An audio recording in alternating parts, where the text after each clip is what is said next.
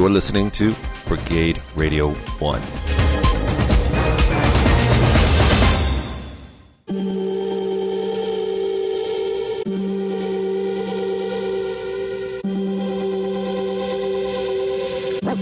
Welcome to the Antisocial Show. They're coming. They're coming. They're coming. They're coming to get you.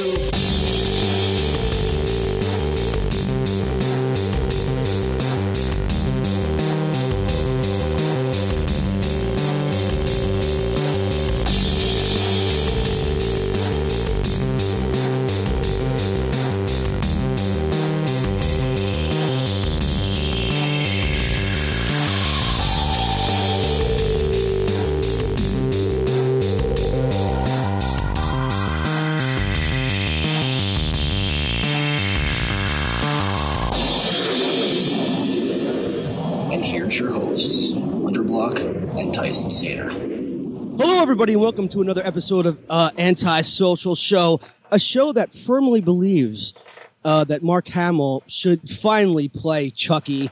I am Hunter Block, and he is... Tyson Sainer. Hello, Tyson.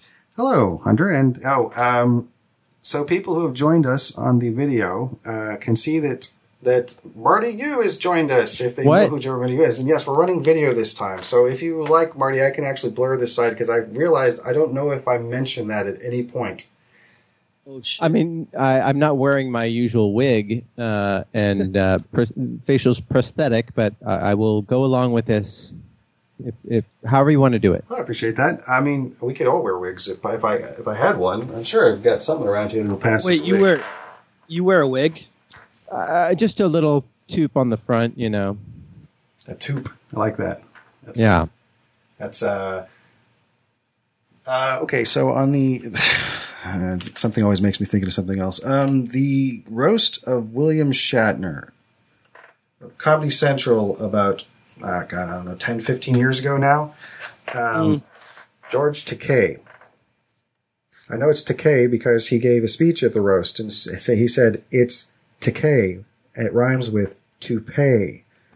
Said that to Shatner. So now it's like I never forgot it because of that. So when you said toop, it's just, penny, pong, pong, pong. There's a thought that's not relevant to anybody but me. So Now, was George actually roasting William Shatner? Oh, yeah. Yeah, it was his balls and stuff? So yes, did you see this one, Marty? Oh, yeah, absolutely. It was very, very funny. He's a very funny man. And, I mean, I know that he has a whole team that works on his Twitter, but he's still a very funny man. And I had the honor of meeting him once, and he could not have been more kind and friendly and nice. Oh, that's fantastic. It's always nice to hear something like that. Absolutely. Yeah. Hey, at least he's a guy you actually can meet. That's a celebrity. They say don't meet your heroes, but, apparently George is a guy that you can meet. It's a great I was I talked about this on the podcast, my podcast this week, but I went to the Ren Fair this past weekend in Los Angeles, and my friend said, "Oh, that's I think there was a maze there," and they said, "Oh, Tom Morello from Rage Against the Machine went into that maze, we think," and then my niece was there, and she's a huge guitarist, and she's a big Tom Morello fan, so she got so excited. And sure enough, it was Tom Morello. She just attacked him, and he could not have been friendlier or nicer and posed for photos. He was amazing. So nice. It's really cool. What he was doing? Yeah. What was he doing in the maze? Was it? I guess traversing it, I suppose. He was solving it with his children, or his son and his son's friend, and cool. So, See now. That's awesome. And Tyson, I'm sorry. I know you're going to bleep me out on this one, but it's just nice to know that, when someone becomes famous, they don't become like an utter asshole, because some people can become assholes. They think like, why do I need to cater to you? You're just the fan, and, I'm who I am. So it's, you're going to like me regardless of how I am. Well, the Ren Fair is a very special place where people act how they act, and it's pretty cool. Nice.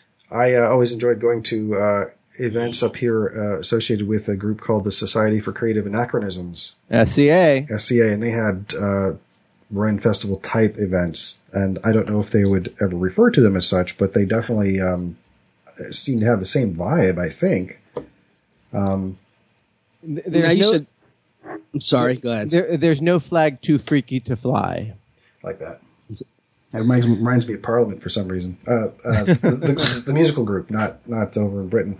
Understand. Although that'd be something. So you were talking about your other podcast, because you have two now, or you had two for like almost a year now, I think. Yeah. I've still got the other one going. I've just been really lazy about it. But yeah, I've got the Nooner podcast on the Smodcast, Smodco Internet Radio Network, and then I've got another food podcast.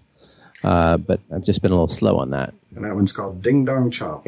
It is. Yes. Yeah. I've fallen behind a little bit of my listenership, but I did really enjoy it. And they are fairly short, so you can digest many in a clip. Yes. No food puns intended. I don't have enough. I mean, you have how many? You guys, you have 3 podcasts? I have 2. Just 2. Just one for me, 2 for him. Okay, I see. Yeah. But does your wife have a podcast too, then, Laura? She has a gaming program that she does on YouTube occasionally, and she's been making episodes for it, but it's hard for her to find the time to edit and whatnot. Yeah. Understood. What with the little one, the new little one? Yes. Yeah. Yes. I mean, I'd be happy to take over editing duties, but I'm also already editing 2 other shows, and occasionally also game videos when I can, although those have fallen behind. And it's really not just editing podcasts, it's also listening to lots of podcasts and then re-listening to bits of them to extract 3 to 5 minutes from them. So I can listen to, 7 new podcasts a week easily, and then still have to, work on putting other stuff together. And when I say have to, I should say I get to, because it's a rare thing to talk on the internet.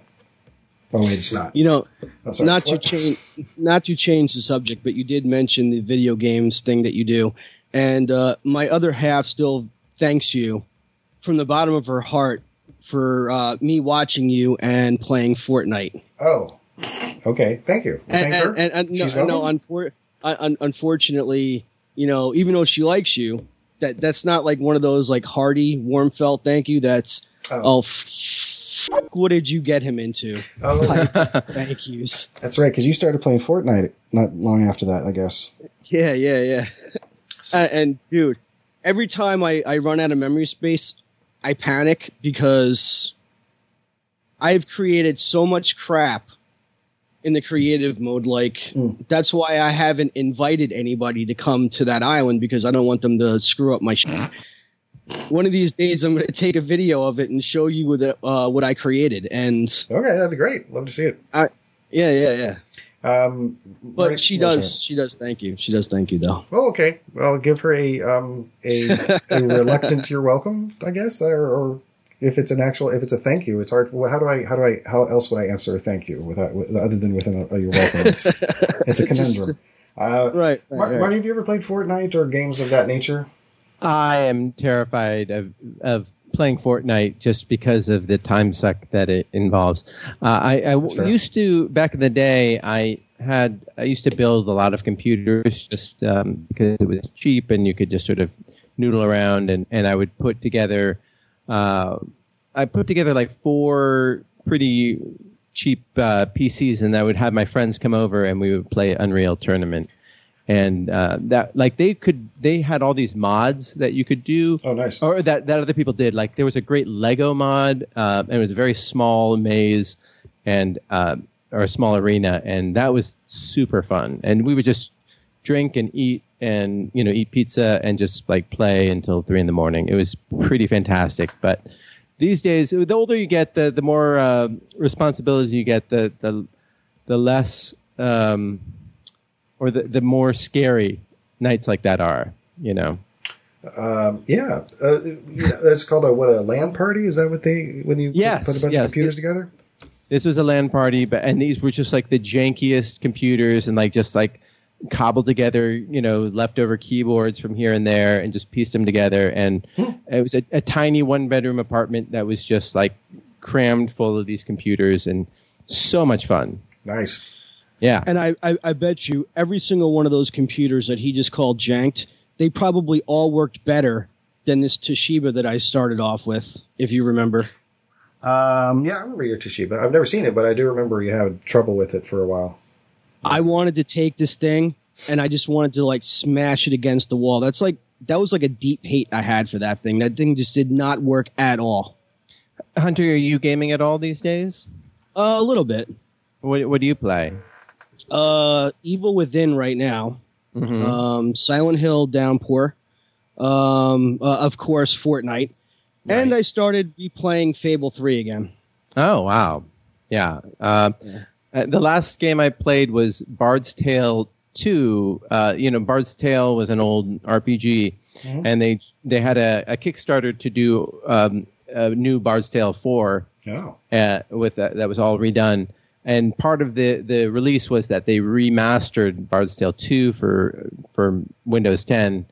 And that was plenty for me because I spent, probably 100 and something hours on that, just like wasting time, just collecting, doing nothing, but it was super fun. So I do seem to recall. I remember the game existing, and I'm thinking, oh yeah, it'd be something I'd like to play someday. And then there's a mobile version of it now.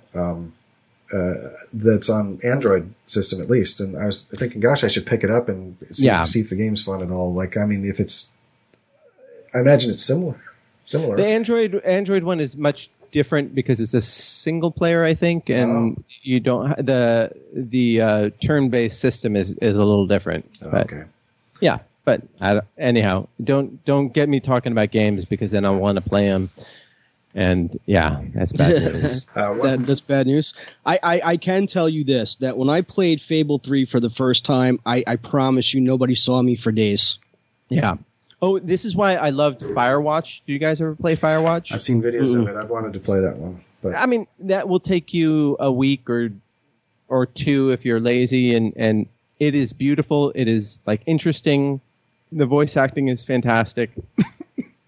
I was a huge fan of that. It was really cool. I've seen videos of a guy named Markiplier playing it, and it's got what I saw of it is it's got a pretty moving story attached to it. Yeah, that's I think that's kind of what I respond to. As much as I love exploding brains and pulling spines out of people's necks. Fatality. Yeah. Finish him. But a thoughtful story, like especially in that environment of a first-person, shooter, except you're not shooting. It's pretty cool. Mm-hmm. Yeah.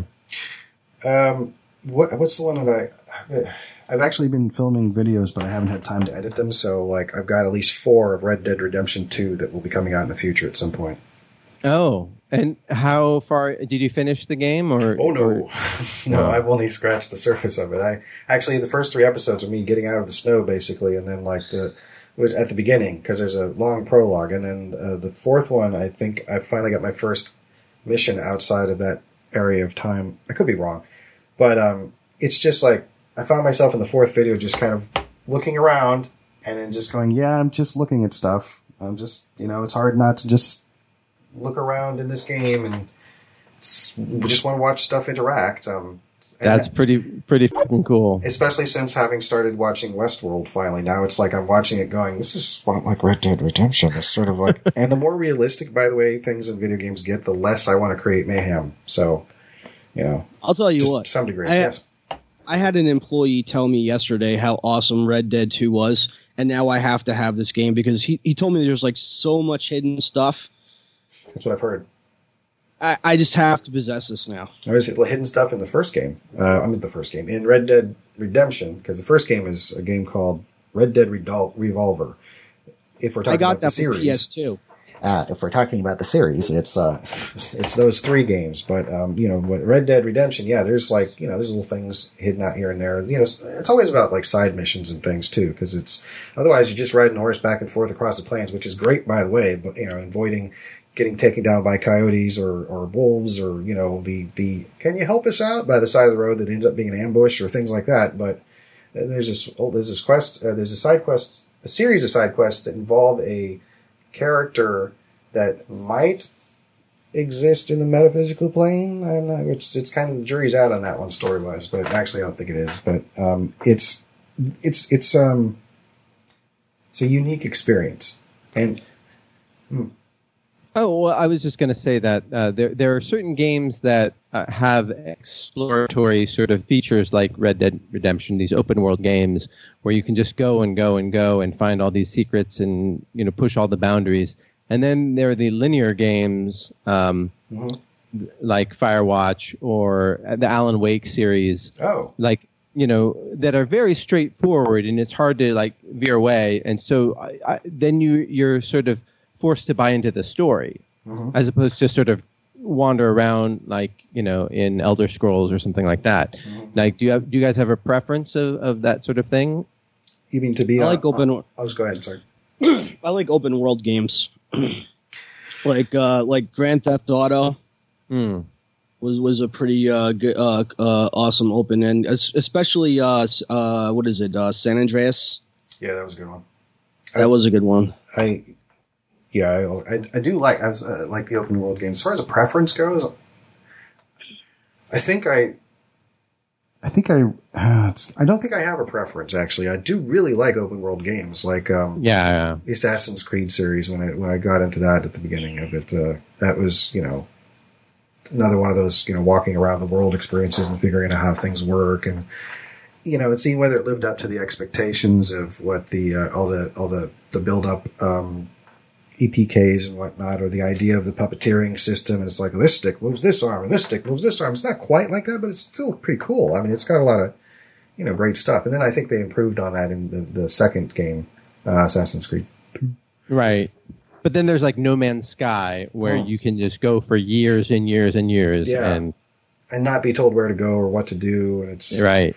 Well, so like playing Spider-Man 2, one of the first games to get the swinging mechanic right. Once you get done with that game, you can just continue swinging around New York, but there's not really a lot of reason to, except for stopping people from joyriding by getting on there and banging on the hood, or finding stopping.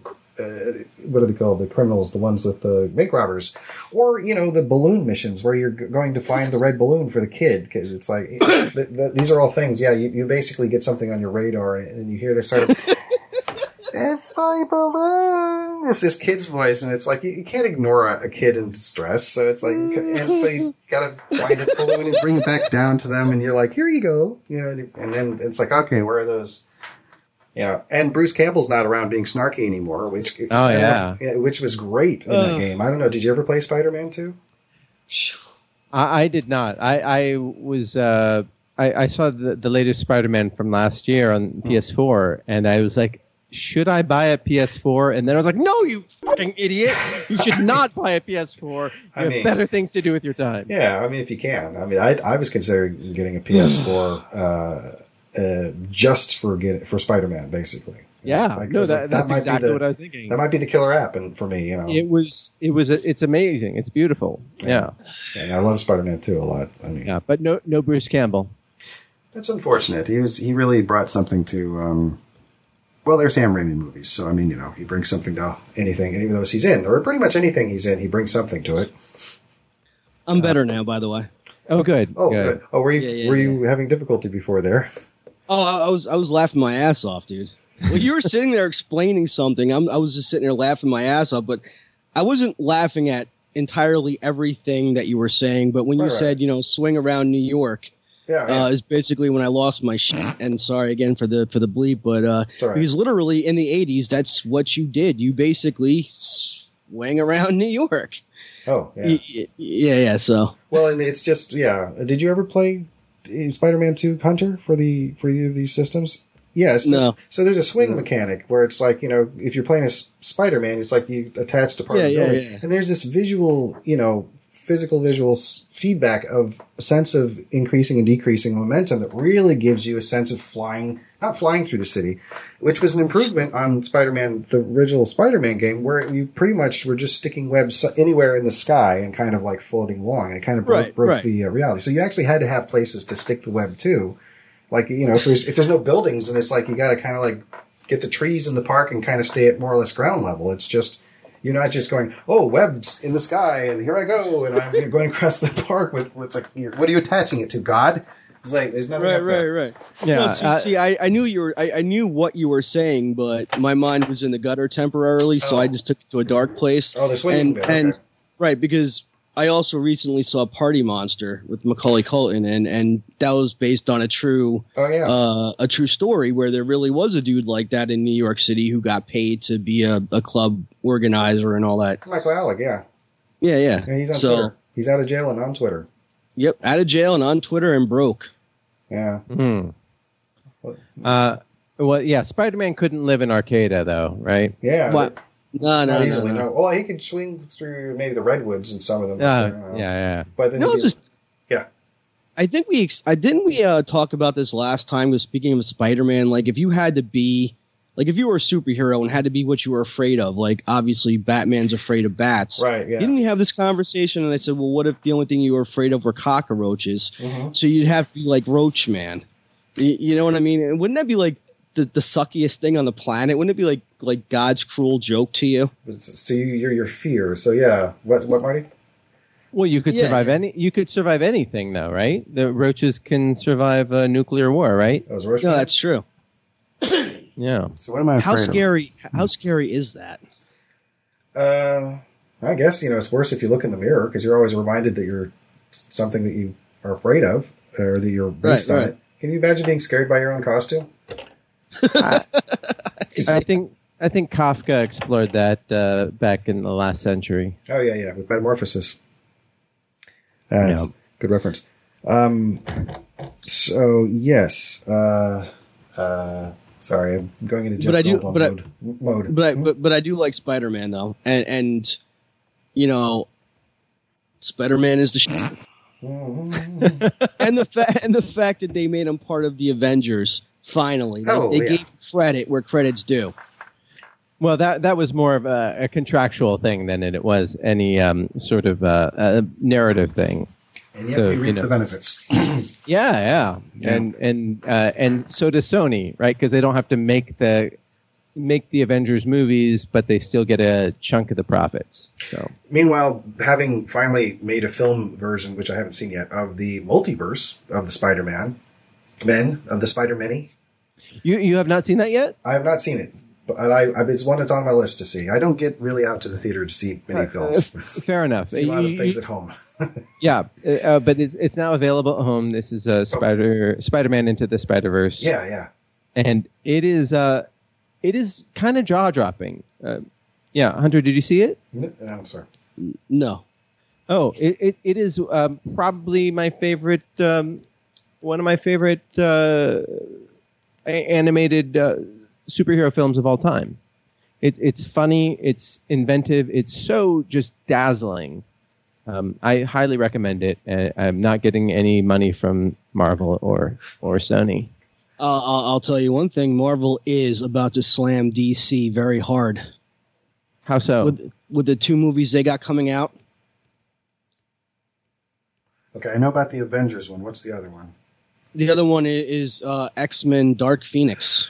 Oh, I've heard... okay, I don't want to spread... Well, by the time this comes out, it'll be a couple months from now, so we won't be spoiling the publicity for it. But I had heard up until 3 weeks ago that they were having trouble with the screenings. People were just basically laughing at the wrong moments, and it wasn't going well. And, but maybe it's fake news. I don't know. Okay. I saw the trailer when I went to the movies on Sunday, and it looked pretty fucking sick. So this is the Avengers Endgame. Sure. I think the Avengers Endgame is probably going to deliver exactly what everybody hopes or is expecting. Dark Phoenix is a little different. That's from X-Men 94, is that right? It's that whole series there? With Jean Grey, I believe so, yeah. And they have a new Jean Grey from the last movie. From what's her name from Game of Thrones? Sansa Stark. Yeah. Yes. And Sophie Tucker. No, Sophie. Something. Okay. Sophie. Okay. It's not Sophie Tucker. That's the singer. It's sorry. But anyway, you're saying Sophie B. Tucker? No, Sophie B. Sophie B. Good. Yeah. She's a phenomenal actress or actor. I think that the tone of all those X-Men movies is so different from the Disney MCU ones, right? They're much more dark and not dark, but less fun. Yeah, I'd say that the right amount of brooding.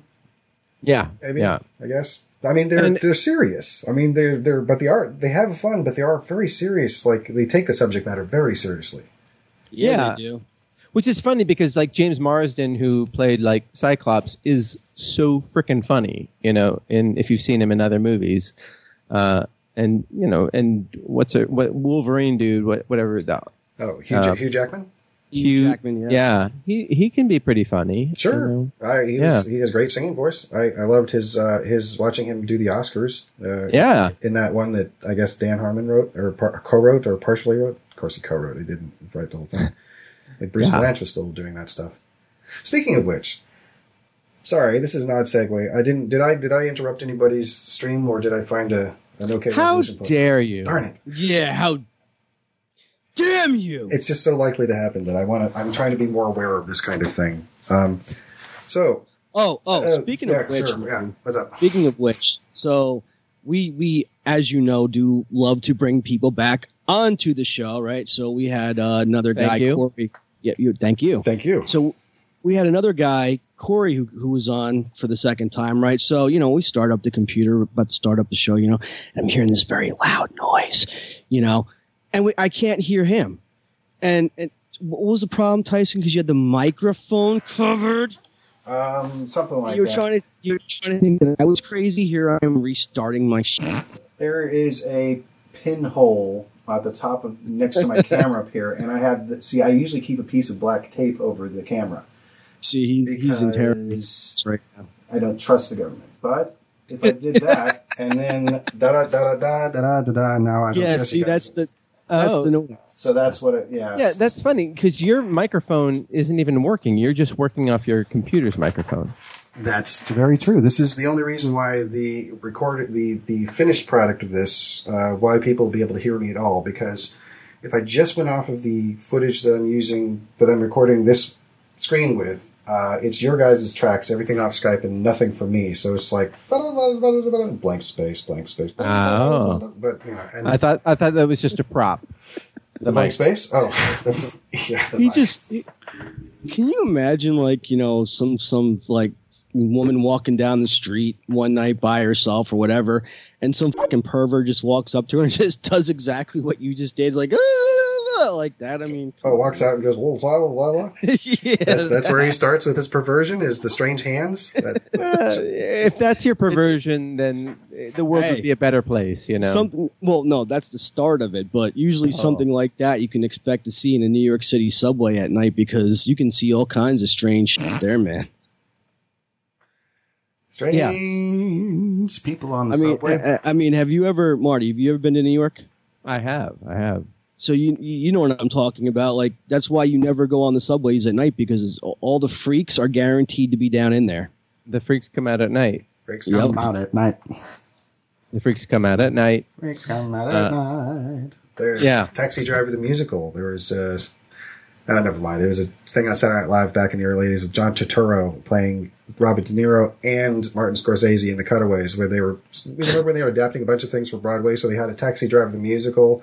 Janeane Garofalo played Iris, the prostitute, and then De Niro and Iris have a little song, and it's like this love song to her, basically. It's not out of the realm of possibility when you see what's on Broadway these days. Like anything can be a Broadway musical. I was about to say that it seems like they turn like everything into a musical, and mean, like I'm waiting for them to to have like a Trump musical one of these days. Well, they have there's the Clinton one right now. And, is there? Yeah, with Laurie Metcalf and John Lithgow, and then Human Centipede is I think going to come up next month. Really? No. Oh God, no. No. Oh God, thank you. I'm just thank you. Because when I saw those movies, I was like mortified. So musical for Human Centipede? Because it's going to be difficult phrasing a lot of those. Well, the chorus is just like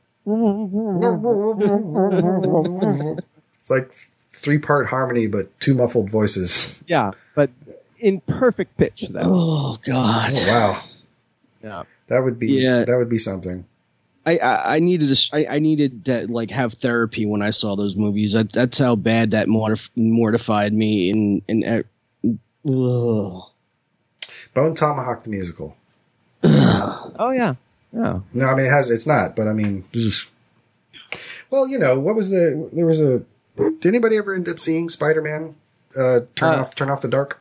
I don't know why it keeps coming back to Spider-Man. I'm not that huge a fan. It's been on the topic today, so whatever. I mean, my sister saw it, and apparently it was just a fiasco of just like people being pulled off of yeah, right, and landing and just like tumbling and trying to catch their footing. I mean, it was so precarious. Yeah. And then there's the famous Carrie the musical. Oh God. That was. I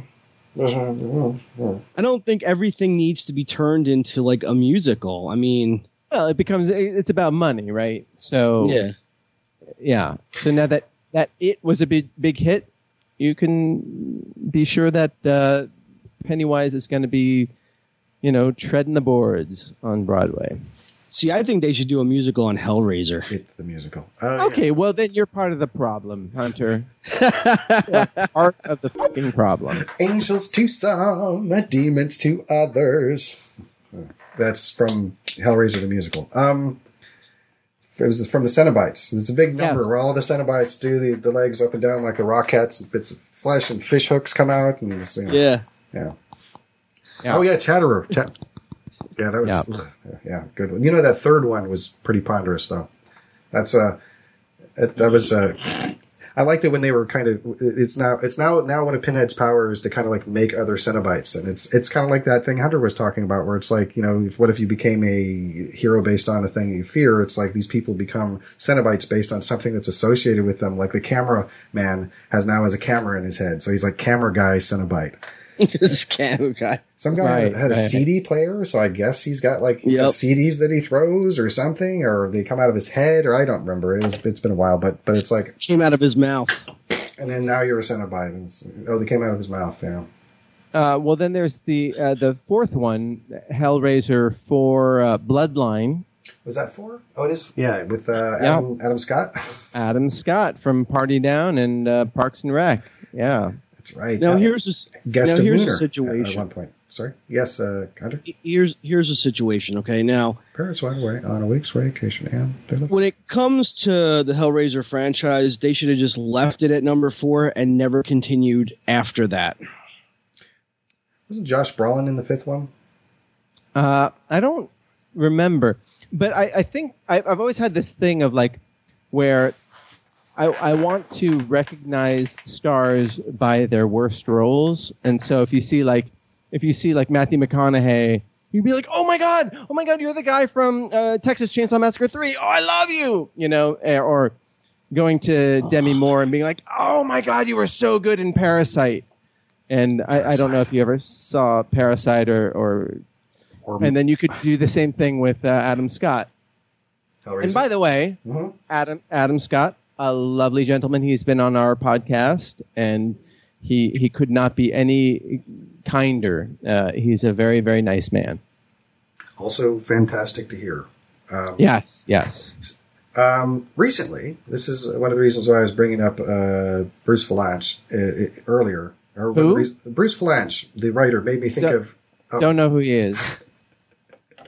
Seriously? Oh, no. Or is that... Are you trolling me? I was like... Okay. Well, he's a joke writer. He writes for the Oscars a lot, and he also co-wrote the Star Wars Holiday Special. What's that?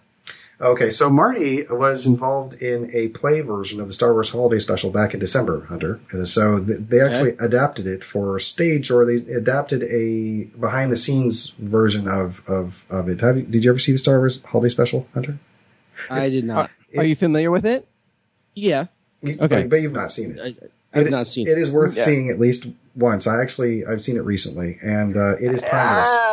I don't know if it's worth seeing once. It's worth seeing the first, sort of skipping around once. You can sort of fast forward through it. I mean, I got time during the day now because I watch my son, so it's like sometimes he just sort of sleeps, and it's like, oh, let's see what I got here. I'll just, I haven't seen this in a while. Let's dial up the old Star Wars Holiday Special, and it's weirder the fourth time.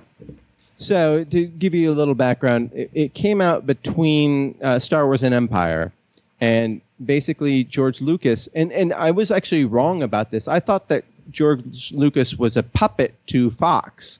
But really, George Lucas wanted to make sure that Star Wars stayed in everybody's consciousness before Empire came out, because he was trying to sell toys. Right.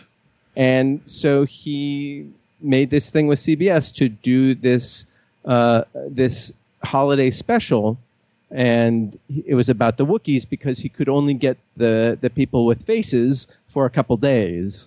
And they shot this 2-hour special over 8 days, and and Harrison Ford was, I think, 2 days, and I mean, anyhow, it's crazy because you had Mark Hamill, Carrie Fisher, Harrison Ford, and then you had B. Arthur, and Harvey Korman, and Jefferson Starship playing music. Starship. Yeah, and it was Art Carney from The Honeymooners played a character, and you're just like these are all incredibly talented people, but it's like having the most delicious orange juice mixed in with caviar. It's like, why would you do that? Like they're both delicious separately, but why would you put them together?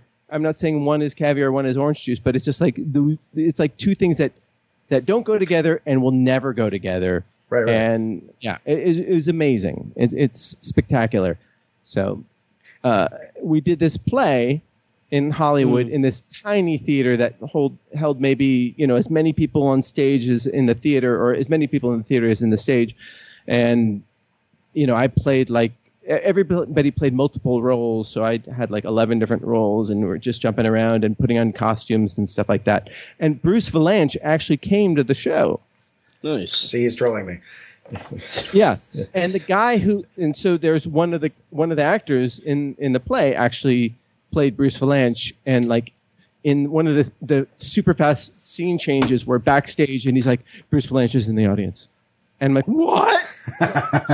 And I'm like, why are you not freaking out? He's like, and he just went back out and did his thing. And then at the end, again, it's okay to meet certain heroes. Bruce Vilanch, I don't think he loved the play, but he posed for every picture. He didn't love the play because, so the guy who wrote the play, a very talented guy, Andrew Osborne, and he sent a copy of it to Bruce Vilanch to get sort of a blessing. And then Bruce Vilanch wrote this really long sort of set of notes saying, this didn't happen, this didn't happen, this didn't happen, and this went this way, this went this way. And so what Andrew did is put those actual notes into the play. And so at that point, Bruce Vilanch, the character, would stop the play and say, this didn't happen, and then correct it. Got it meta. So funny. It was very, very meta, very funny, and that's amazing. And then Bruce Vilanch, his first reaction was, well, I didn't know he was going to use that in the play, and then but he was just like his TV persona, except warmer, and it was just really, really cool. So I mean, it was one of the highlights of being in LA. Very cool. Doing crappy free theater. I saw I'm going to have to return. I'm going to have to return to L.A. Oh, did you lived in L.A.? No. I was there once on a vacation for about 7 days, but now I'm going to have to return. Yeah, I'm going to have to return to L.A. at some point as well. And well, if you guys do, please come and visit. If we have the podcast, come and visit. We'd love to have you on. And also, thank you. And for everybody else who's listening, it is just one of those places where you can, I can go. I've been to the farmers market, just regular Sunday, just shopping, and I've run into Adam Scott multiple times, and he'll be like, Marty. I'm like, how the hell do you know who I am? But he remembers me, and he's like super nice. And then, or else you just see other people and they're maybe not so nice, but you get to see them, and that's kind of cool too, you know?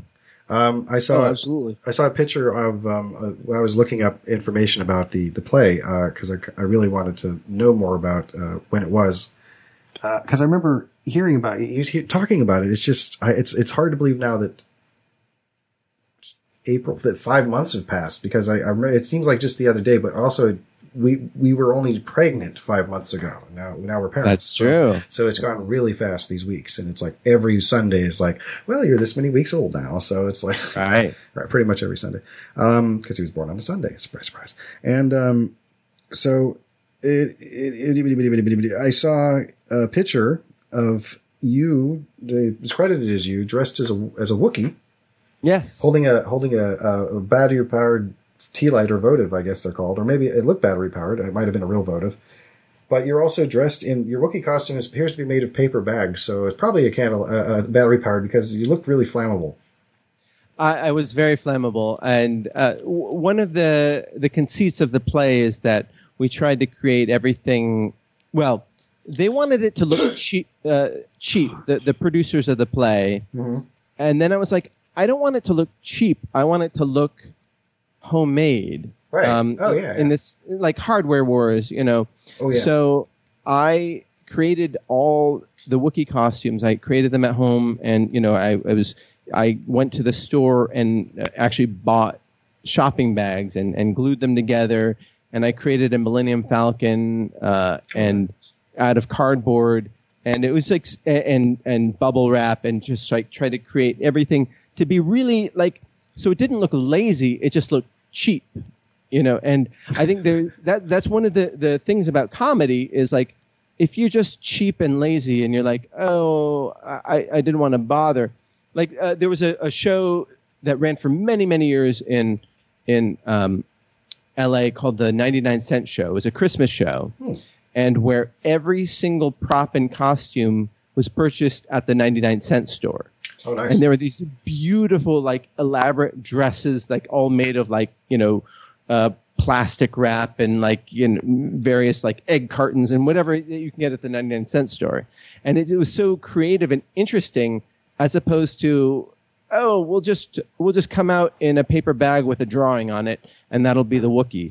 I'm like, no, you can't. That is a cop out. That is cheap. Let's do something interesting and fun. And that, like, for anybody who's trying to create something out there, that is your advantage. You might not have access to prosthetics and, you know, latex and all that stuff, but you can do something that will be really elaborate, but also cheap. Like Bill Watterson, the one of the hosts, he hasn't been around for a while on my podcast. He directed a movie, and that's kind of where I got the inspiration from to do this, to do what we did in the play. And he came in and saw the play, and I told him. But he did a movie called Dave Made a Maze, and he actually created a whole maze with puppets and animation and just amazing, intricate things, all out of cardboard. And so now that sounds dope. It's amazing. You all should watch the movie. It is just stunning, because you're like none of that cost anything, but it took a lot of manpower and a lot of devotion, and that's something that anybody can do if you can con your friends into helping you out. But, like, you know, we had listeners from the show went on to go to set and help him cut cardboard and put things together. Yeah, like that's pretty cool. Yeah, that's fantastic. And it was so cool, and everybody was happy too. Nobody made any money off of it, least of all him. But it's a beautiful movie, and everybody should see it if they can. So it's very unique. It's probably one of my favorite films from 2017. Oh, Bill would love that you said that, so I'll pass that on. I do recall now that you mentioned it, that I having never seen the film before, and also not really knowing mostly what it was about, I wrote a song about Dave Made a Maze, pretty much from the perspective of somebody who didn't actually know what the film was about, but kind of sort of knew what the film was about. like that's kind of the idea of the song, is that it's like, because sometimes sometimes you'll end up with a song and a soundtrack to a film where it's like, well, the people who wrote this song clearly don't know what movie this is, or never saw the movie, or don't know what the plot is, but there's some semblance of what, it's a promotional thing. So I thought it'd be funny to write this Dave Made a Maze song, and I have no idea what Bill Watterson actually thinks of it. But and also, I'm sure he would love it. I think he's heard it. Did we play it? I don't think. Oh, yeah, you played it at least once. Not necessarily, of course, but that's fine. Yeah, because I actually should probably go back and remaster it a bit. It's or do some new stuff on it. But that's kind of fun. Is creating without really knowing. Mm-hmm. I remember I went out to karaoke with a friend of mine who's a incredible singer and very naturally musical, and we at karaoke we pimped him to do "Stand by Your Man," the Tammy Wynette song. Oh yeah. He did not know the tune at all, but just from reading the lyrics and listening to the music, he created an entire new tune from it. Oh, fantastic! And we were all just like blown away, and it was like really cool because he's talented. You're very talented, so it's one of those things of like, oh yeah, I guess you can make you can pull blood from a stone, or I guess something like that. Yeah, I always say Tyson's the magic behind the show because he is actually the magic behind the show when it comes to like editing and stuff like that. He's a Renaissance man. Yes, he's somebody who can do a jack of all trades and a master of a lot. Maybe not everything, but a master of a lot. Thank you. I just show up and talk. Yeah, it's all him. That's what I'm doing right now. I appreciate it for both of you. I appreciate it. You're welcome. You go ahead.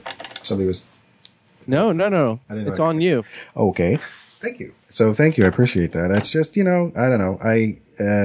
What have we been doing this show for almost 3 years now? No, it'll be 3 years like in October. So it's not quite almost, but it's pretty close. Now. Yeah. In almost 3 years of doing this show, I'm certainly glad that people are enjoying it. We don't get a whole lot of feedback, but what little feedback we do get, I'm glad people are liking it because when we first started doing this, I was seriously convinced that our only listeners would be two crackheads and a crack den. That's right, and the only reason why they're listening is because they're smoking their crack. Yeah. I mean, it's funny because I think about we have all done creative things, and I don't know. We have a very small listenership on my podcast, but at the same time, it's really exciting that anybody listens. But I feel just the act of doing it, the act of creation, is really enriching for me.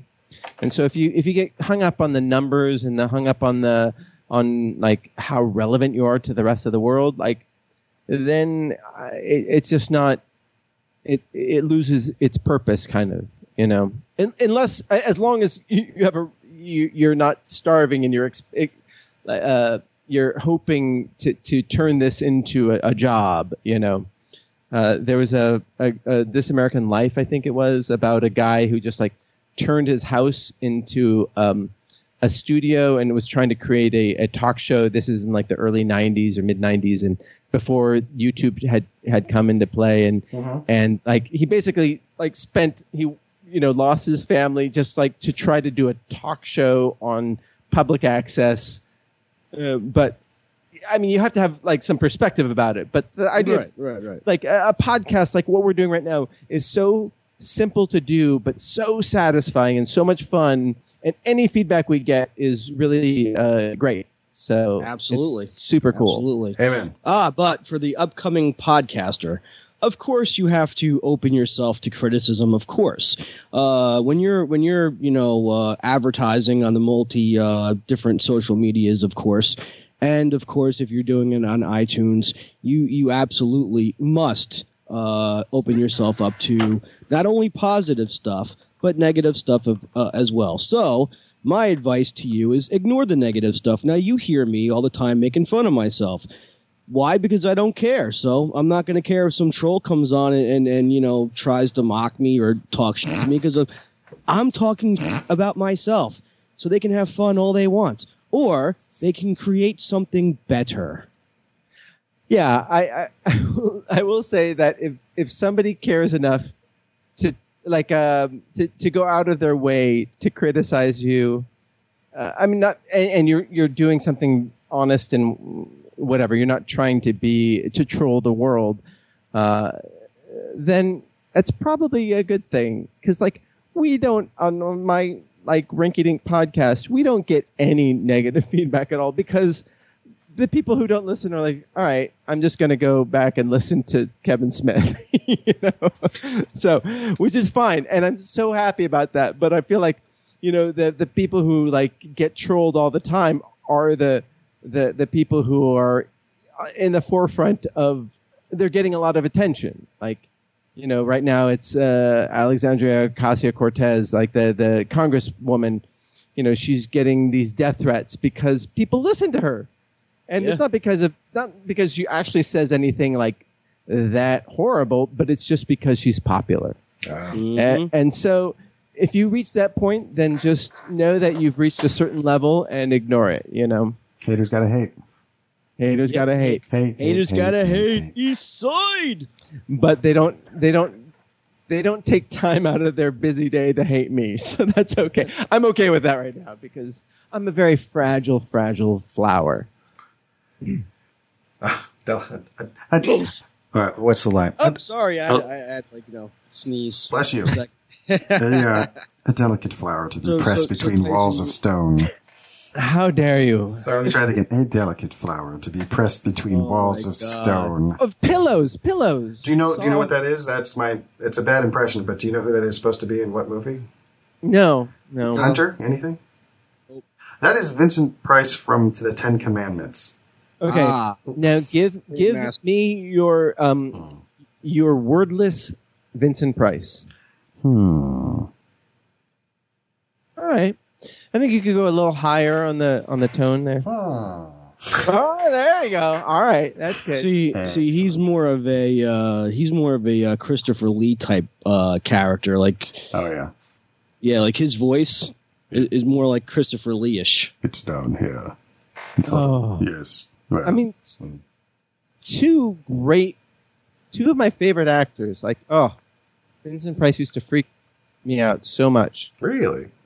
Oh yeah, because back in the 60s and 70s, he did these movies like the Abominable Dr. Fives. Oh yeah, and, I have those. And, and then he did like the one about the critics, where he was killing all his critics. Oh shoot, I got to look that up. Sorry, it's like it's a wonderful movie. Shoot. Yeah. Okay. Let me know when you find it, because I'd like to see that. By the way. By the way, can you imagine somebody? Can you imagine? Because again, you throw, you know, our episodes are up on multiple platforms for people to listen to. But can you imagine if someone heard this shit and actually wrote a play, like, you know, about a podcaster who actually goes around killing all his critics because all they ever do is mock his shit and he just can't stand it no more? So he goes around killing the critics. Okay. You want to talk, motherfucker? Hunter, we need to edit this part out, because we're going to make that movie. Okay, we don't want people stealing that. It was called Theater of Blood. Theater of Blood. Yeah, and he murders these people in the most like ridiculous ways. And I'm not going to spoil it for you, but you guys should all watch it. It's of a time, and Vincent Price clearly loved what he was doing.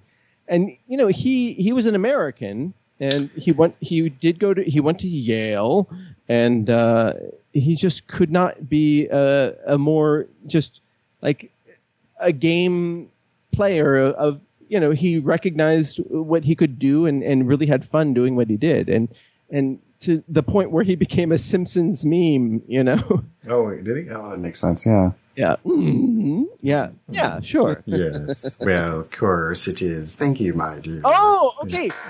Okay. You said, delightful. For the listeners, Tyson said that he did a wordless Vincent Price, but you just did a very wordful Vincent Price that was far better than your wordless Vincent Price. Thank you. I appreciate it. Amazing. That was really good. Do that again? Well, there's a tone to it. It's soft and round. It's in here. It's sort of a like my wife. She's so amusing. That's from House on Haunted Hill or House Haunted Hill. Haunting of Hill House. Now, what was that one? The castle movie. House of Wax or House of Usher? Well, he did that one too, and he did both of those. He did a couple of house ones. There's one where I love that Dan Harmon points this out, but the Last Man on Earth, the original film version of I Am Legend, it's sort of it's all in his. There's not all, but there's a lot of voiceover because he's walking around and tidying things up and. Like if anybody ever seen the version of this, he's the last man on Earth. So there's things that come out at night, and during the day he's got all these things he has to take care of, like a digging stuff or burning stuff, or he's like, I need more garlic.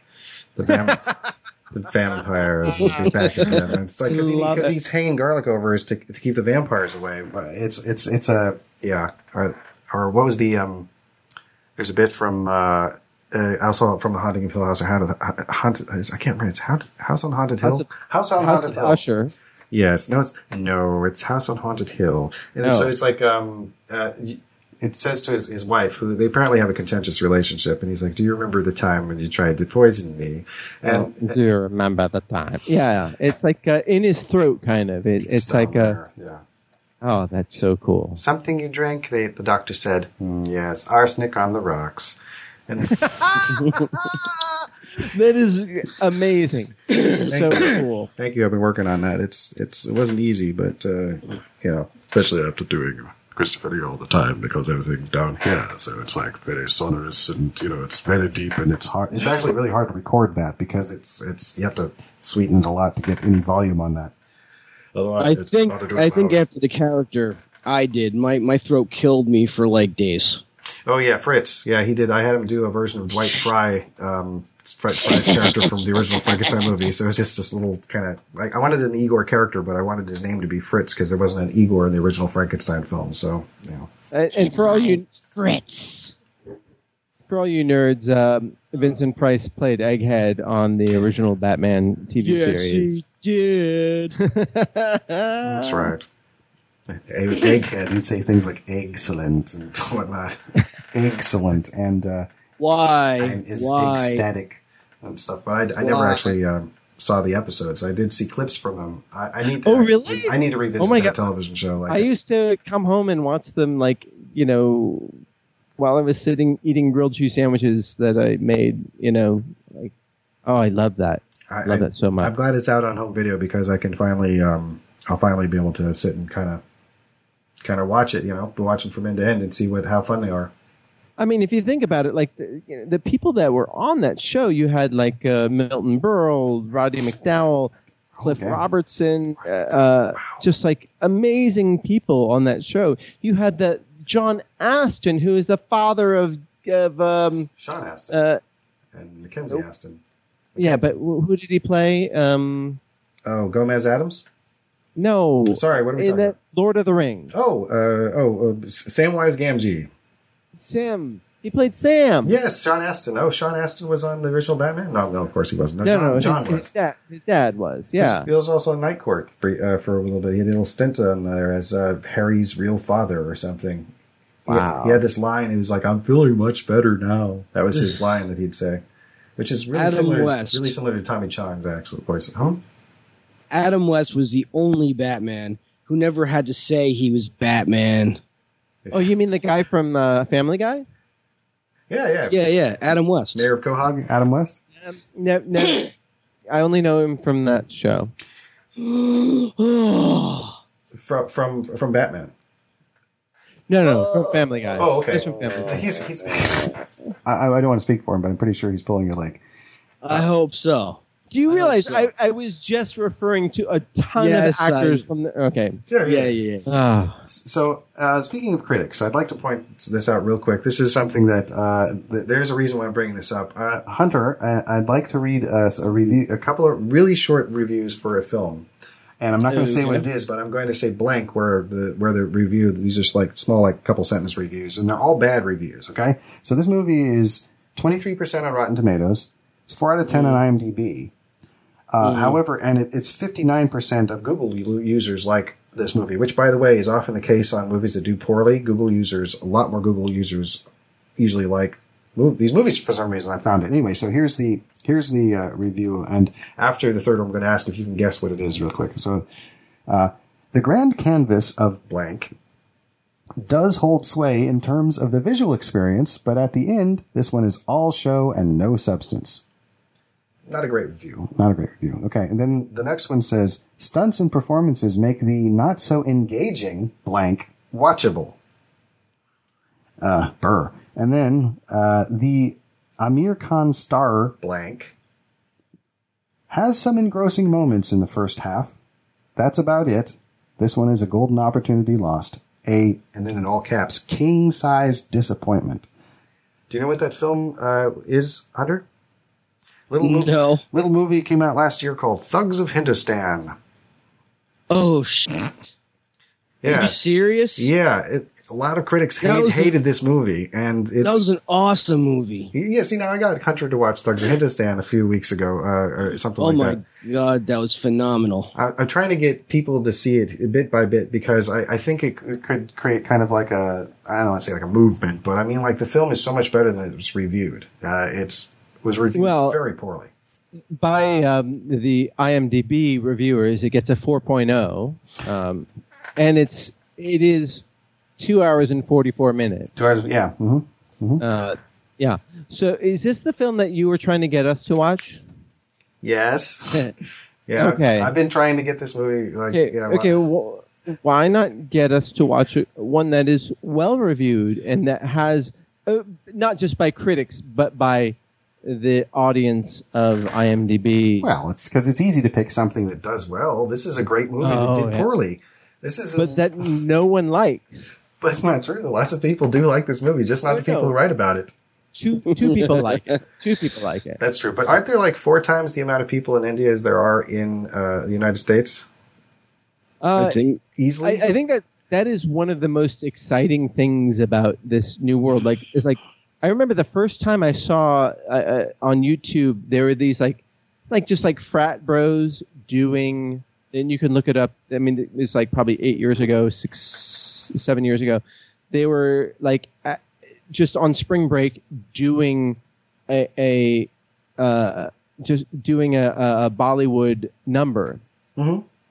And I was like, that is amazing. And then now you have people doing on YouTube doing K-pop and and just doing every sort of type of thing. Like, and all of a sudden, like, we're like, it's not just a American-centric media world anymore, and that's a good thing. Yeah, it's a really fun thing. I didn't know what I was missing. Is.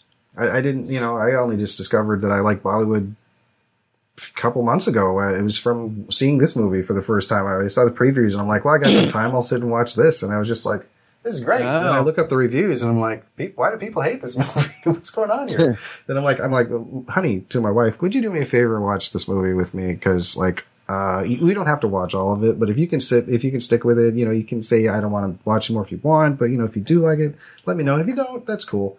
And she didn't want to stop watching, and at the end she was like, that was really good, and like, that's what I thought. So what the heck what's going on? Well, I already knew she was going to say it was good because you're not divorced or anything like that, so you're not in the doghouse. Yeah, that would do it. Now that is something that I don't have to worry about quite yet, so ha ha ha ha ha. But soon. If it were in English, do you think it would have been as good? Been as good? Oh, not at all. I don't. I think why? Why? Because it would just seem fake to me. It's like just watching another an American film. Because as you know, Hollywood, old school Hollywood, has just had like this whatever to just want to put white actors in non-white character. I don't mean that. I just mean that if there was a 2 hour and 44 minute movie of ridiculous action that was punctuated by long musical numbers of these very coordinated dances that took place just apropos of nothing, like that would have been very distracting, right? I don't know. I don't know. If it was in English, well, there's like 4 different language versions of it, but like that's why I keep saying see it in Hindi because that's the original language, so it's not distracting. And I think I think it makes it better. In fact, that it's in its own it's in its own language. And there is some English because they're doing something I guess they refer to as Hinglish, like English, sure. Yeah, like there's sure. English. Well, yeah, so it's a little because- bit of Hindi and a little bit of English. It's also I'm sorry, it's a little bit of Hindi and Urdu plus English. So it's like, The British were speaking English, obviously, and then but not of course, always. Sometimes the British were Not- speaking Hindi, and so it's- Well, yeah. Yeah, it's just I think it's really interesting, and I think we are. Well, I am more forgiving, just because I want to be more generous to new cultures that I don't understand. So I've been watching this a couple like Korean and I'm not Korean, I'm not Japanese, but I've been watching a Korean show and a Japanese show, and I'm trying to understand the world, and like I'm so much more open to it. But it's kind of cool because, okay, so just so you know, like this is a Hindi movie, right? Right. And then within India, there's an entire other film world of Tamil movies. yes, Tamil, yes. So Tamil is a different language that they speak in a huge part of India, and it's a huge film world. And I've done a little bit of acting, and I did like I guess a year or two ago I did a photo shoot with this, and it was I guess it was like trying to get cultural diversity, so they hired me, an Asian guy, and then this other dude who was a South Asian guy, and we're just like sitting around just chatting, and it was just like a photo shoot. So it's a great job, you know. It's a few $100 for just sitting around, just like sitting in a chair, and people take pictures of you. Yeah. And then, but like, there's all this downtime. So he's just telling me how he's like, oh yeah, like I'm a Tamil. I mean, he wasn't bragging. He's just like, I'm a Tamil movie star. Like when I go into India, like people stop me on the street, but like, it's not a huge paying job, and I live here, and like my wife is a doctor, and like I'm just trying to make money. Wow. But it was like so cool, just like, and that to me is like so awesome. Like the idea of like in another country you're a huge movie star, and you're just like here you're just like some schlump, like just like making money. I mean, he was a very, very handsome fellow, very talented, so he's gonna be fine, but it's just like kind of a fun way to be a celebrity, Absolutely. I mean, Thugs has got 3 big stars from India in it. They're like hugely big over there. There's Amir Khan is a big star over there. Amitabh Bachchan is a big star. I think I'm pronouncing his name correctly. In fact, he's like the Stallone, basically. He's been working since the 70s at least. And his son is also an actor. He was in the Doom series, which was created by the people who did Thugs of Hindustan. And it's like more like contemporary cops and robbers stuff. Right. And also very entertaining. And it's I by the way, the second time I saw a Bollywood film, it was Doom 1. After watching this big lavish epic with like period piece and 3 songs, and then I watched this Cops and Robbers movie, and I started and I'm like, this is fun, and then I'm like, oh, there's going to be songs in this one too. Yeah, see, the Doom movies are huge. Just so you know, I had And to they're fun. watch. They're really fun. Sorry, yeah. I had to watch Thugs of Hindustan by myself. I could not convince my fiance to watch it with me. It's fine. It's almost 3 hours long. but so are those Batman movies. I mean, it's like, Right, and so are those Avengers movies, yeah. Oh, that I can get her to go see. I know, Just- but it's still a 3-hour freaking movie, And of there's course. this great thing called on demand where you can like pause a movie and walk away and come back and continue it whenever you want to. So it's like, it's Okay, that is the excuse that you gave to me when you said you should watch this movie. Yeah, that's right. I guess I did. And yeah. I was like, It's fine. It's fine. Yeah. Yeah. It's, No, you just went down a few steps in my estimation, but that's okay. backing off and being like, it's okay. You don't have to watch it. It's fine. Yeah. No, you really should. But it's like, well, this is the thing. I don't know. It's not something I knew I was missing, and and it's not. And just because I like it doesn't mean everybody's going to like it. It's. Well, I would encourage everybody to go and like find a really popular movie of another culture that you don't know about and watch it. Like, Actually, this is it was because of Nooner. I would hear about movies that I had maybe not heard about before, and I'd seek them out and watch them. Like, that's one of the reasons why I saw The Raid Redemption, is because it was brought up on the show. And I actually own it on Blu-ray now, because it's a great movie. Is it not amazing? It is amazing. It is, as the kids used to say, amazeballs. Yeah, and but When the made, fuck made by did a they Welsh say that? dude. Around 2003, I think, or 4, Yeah. or something like that. What Like- the hell? When the hell did a kid say that? They never said that. Yeah, they never said that. Amazeballs. Actually, it was like around 2005 and 6 or something like that. I heard people say it. God. By kids, I mean people in their 20s. I mean, Well, obviously now, because if you think about it, when you were in your 20s, right, you didn't think of yourself as a kid and used to get pissed off at people who thought of you as a kid. But now that we're all like in our 30s and shit like that, we look at people in their 20s as kids because that's what they are. Well, yeah, I know, Tyson, you were in your 40s. Yeah. And I'm not sure how old Mr. Marty is. I'm in my 50s. Just at the beginning, though. Bullshit. I am. So, have you guys ever seen a Korean film? No, but I'd be certainly open to do so. Okay, Tyson. I may have. I'm thinking of. Oh no! Wait. Well, there are ones that I've wanted to see. I think I was like, I had Old Boy kind of queued up to watch it at some point. Is that Okay. Korean? Was that Korean? It was Korean. That is a Korean film. And I remember the first time I saw a Korean film, I was like, this is crazy, like, crap, crazy stuff. And it was Volcano High in 2001, and it's basically Harry Potter with martial arts in Korea. That sounds amazing. Yeah, super fun. Very fun movie. Not a great movie, but very silly and but it's also like you have to adapt your perspective of like, oh, they're mugging to the camera. It's a different sort of medium than Western film, and not better or worse, just different. And then you see, later on these films, or I found more interesting films like Old Boy, and then you get to things like The Host. You never saw The Host? I've seen Snowpiercer. Snowpiercer is the same director as The Host. Jong Boon-ho. Yeah.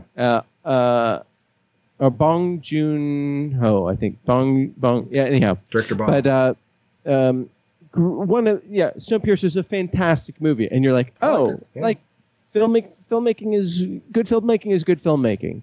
And Hunter, if you have not seen Snowpiercer, as a comic book fan or as a movie fan, it's great. It's a really fantastic movie. A speculative fiction fan, I guess. And I definitely will now check this out. And it's based on a French graphic novel. Yes.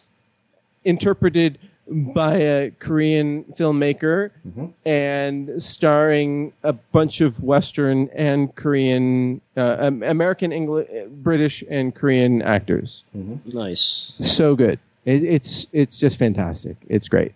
I need to see it again. It's been a while.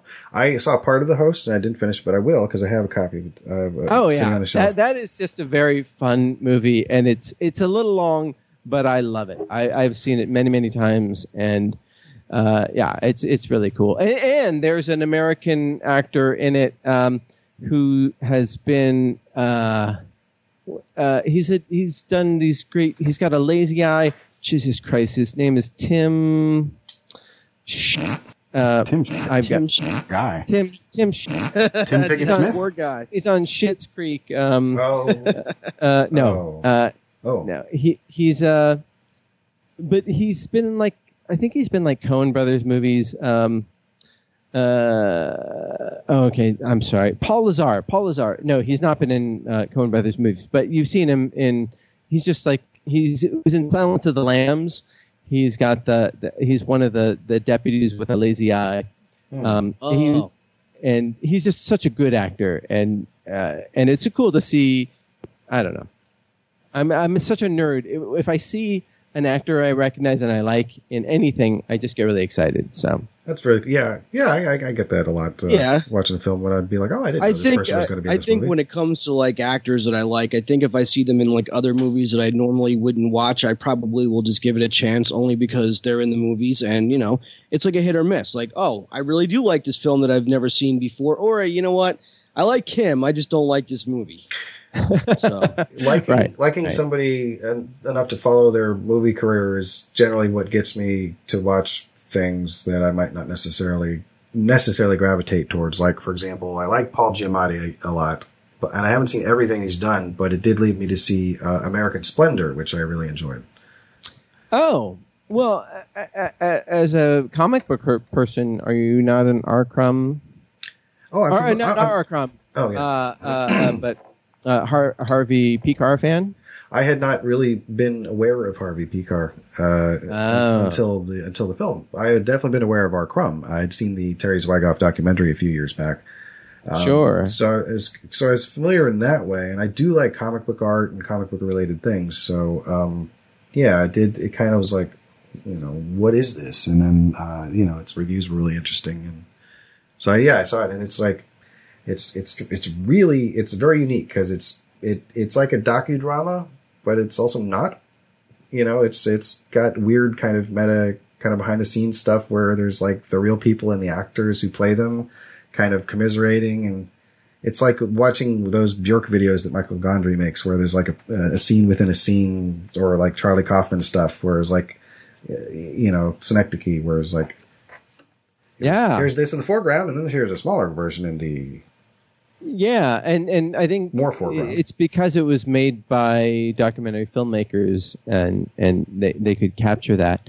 But and he's such an amazing actor. But Harvey Pekar was just like, I just remember him from he used to be on Letterman. Oh yeah.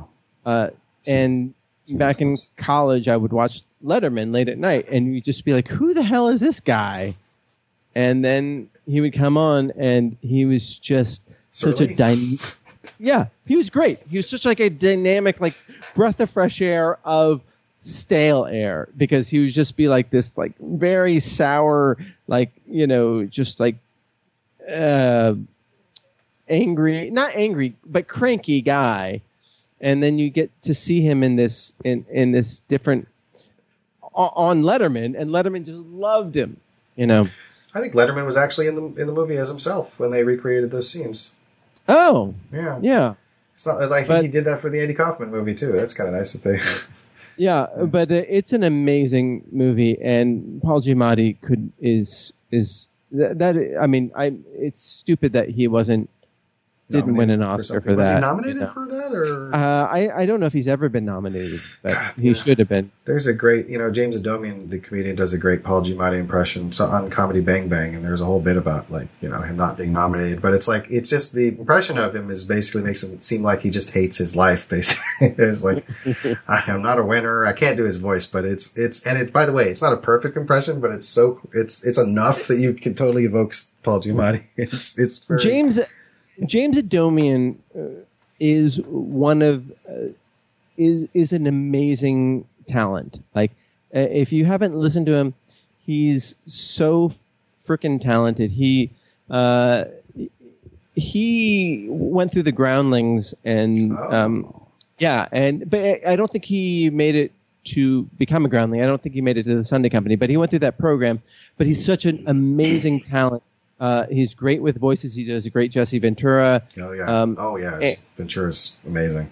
Yeah, and if ever you get a chance, there's Paul F. Tompkins. You're familiar with him, right? Oh yes. So he did the Dead Authors podcast. That was basically it was for this 826 LA. It's a literacy program here in LA to basically tutor underprivileged kids in English. And so this podcast was benefiting that. So then these comedians would come on as different sort of characters from literature. And James Adomian was so freaking funny. And let's see, John Hodgman. Are you familiar with John Hodgman? He came on as Ayn Rand. Oh. And that was hilarious. And then I think James Adomian did Walt Whitman from Leaves of Grass, the poet. Oh yeah, yeah. And he came in and just was spouting poetry just off the top of his head, amazingly, just was the most beautiful language I had heard, along with the most profane language I've heard, and it was so funny. And it's one of the most beautiful things I've ever heard, like in terms of comedy. That's my dog. Sorry about that. But, to be or not to be me taking a shit, that is the question. Exactly. But like, yes. But in the voice of Walt Whitman. Yeah. Was Walt Whitman the one with the barbaric yawp? That is a Dead Poet Society thing, or? I don't know. I don't know either. I don't know. I was a science guy. I was a pseudoscience guy in college. I never read no Walt Whitman. You say you like pseudoscience in high school? I think I majored in astrology. Oh, nice. I went through a pretty heavy astrology phase in high school. I also learned to read tarot cards then.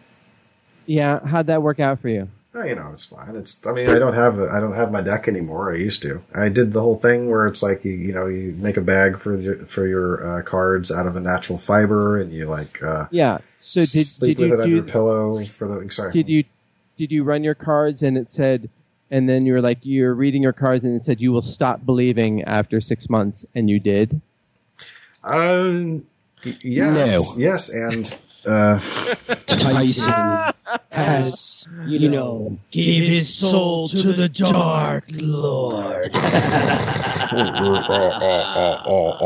That's what really happened. Well done. Thank you. It's a nice effect. That's right. Hunter has effects now. Oh, I thought that was a vocal tick.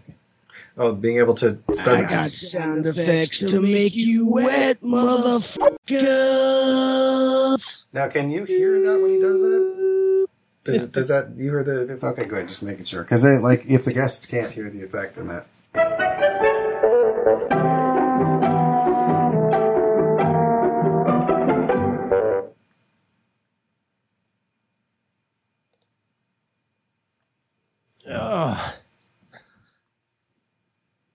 What's that ruckus?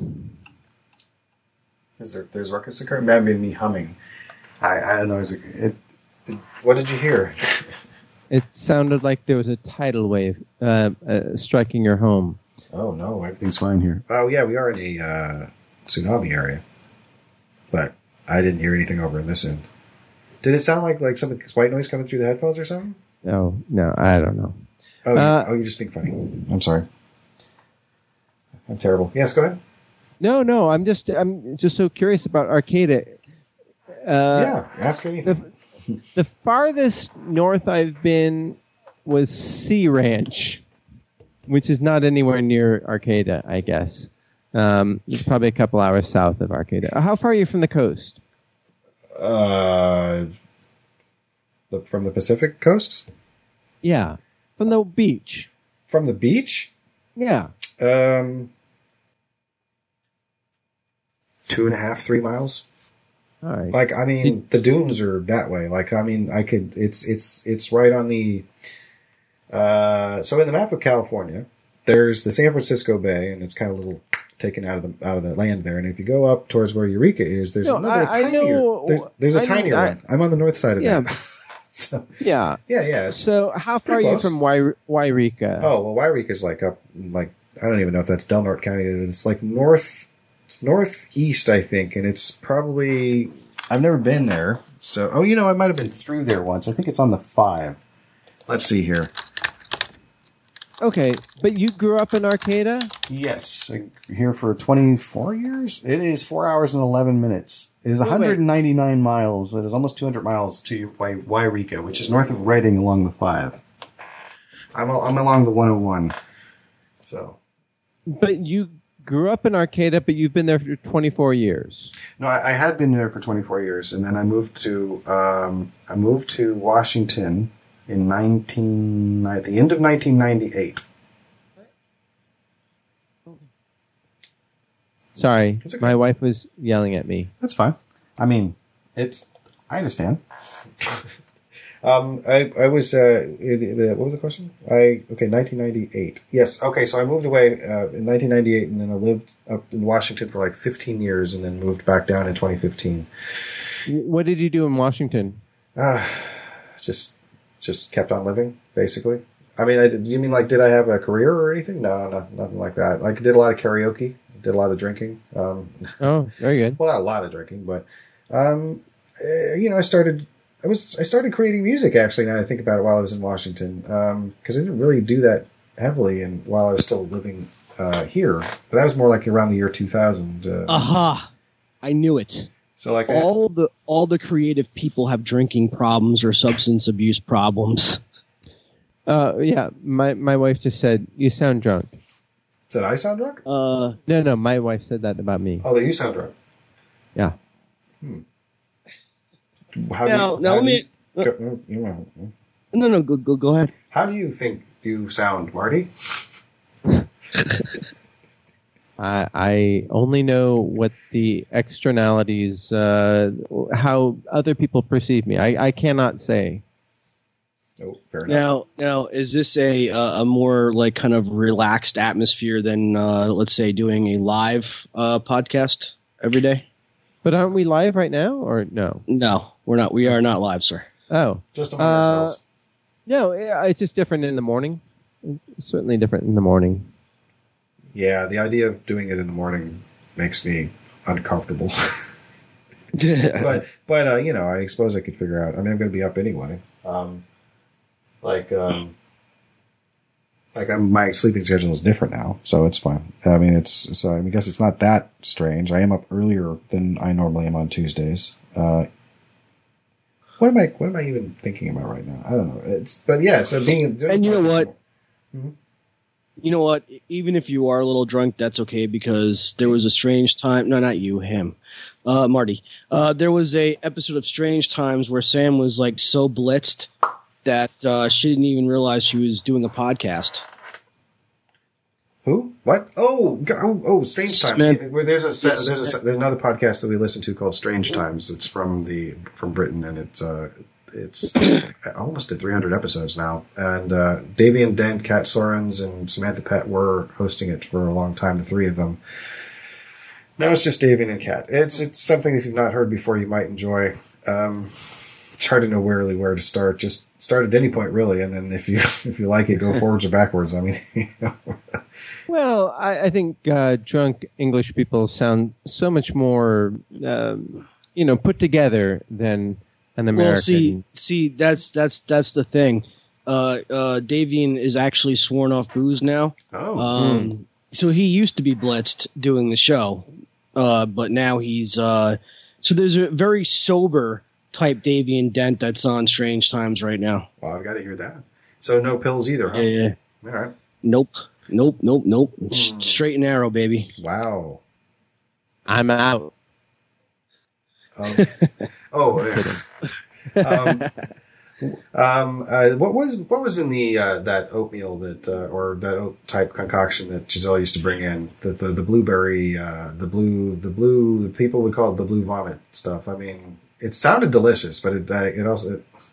So we have a guest who used to come on the show a lot and hasn't been on in a while, named Giselle, and she was a button maker from Germany, and she would come in with it was just oatmeal with a bunch of blueberries in it, and she would eat it, and it looked disgusting, and because if you just look at oatmeal in a Tupperware, it just looks like gray goo. I guess so, yeah. And then.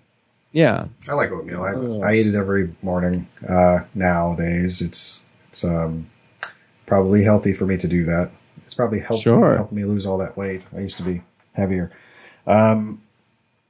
Because Giselle is also one half of that Dynamite Cop team, Chopsticks and Haggis. Oh yes. You can look on YouTube for previous episodes. I think there are probably like 300 episodes on YouTube. On YouTube, really? Oh, yeah, totally. I love YouTube. Yeah. So, Hunter's probably heard Chopsticks and Haggis. That's still on my SoundCloud site. But Neuter Broadcast Network. I don't know. That was when Bill was still around. Actually, there was Bill. There was there, and sorry, I was like Dorothy at the end of Wizard of Oz. Bill, and you were there, and you were there. You weren't there. I don't know who you are. Oh, Marty. Speaking of Wizard of Oz, in a very strange roundabout way. So Hunter and I are a certain amount apart in age. And then you and I are a certain amount apart in age, which means you got to see things like you got to watch Letterman in a different time period than I did, presumably because I was too young and yada yada. So like there is this time period I found where like the roots of what would eventually become Saturday Night Live, there were these films, these 3 experimental films. One was The Groove Tube, one was Kentucky Fried Movie, and the other was Dynamite Chicken. And these all had like little seeds of like eventually what would become, I guess, kind of the more or less what Saturday Night Live sort of coalesced into, or at least that aesthetic. But they're all very like kind of really subversive and interesting art/comedy movies. And I'm wondering if you had the chance to see any of them. Oh yeah. So Saturday Night Live started in '74, I believe, and 75. Yeah, 75, and Groove Tube was like '76. Something like that. And then around the same time was Kentucky Fried Movie. Not familiar with the what was the third one? Dynamite Chicken. It's a little bit more obscure. Richard Pryor is in it, like really young Richard Pryor. But yeah, like I remember Groove Tube Chevy Chase was in that, yes. I believe. Yeah. And it was okay, yeah. But weird. Certainly Kentucky Fried Movie resonated with me because that was the Zaz group. They were out of Michigan. It was the Zucker brothers and Jim Abrams. Is that right, Jim Abrams? Yeah.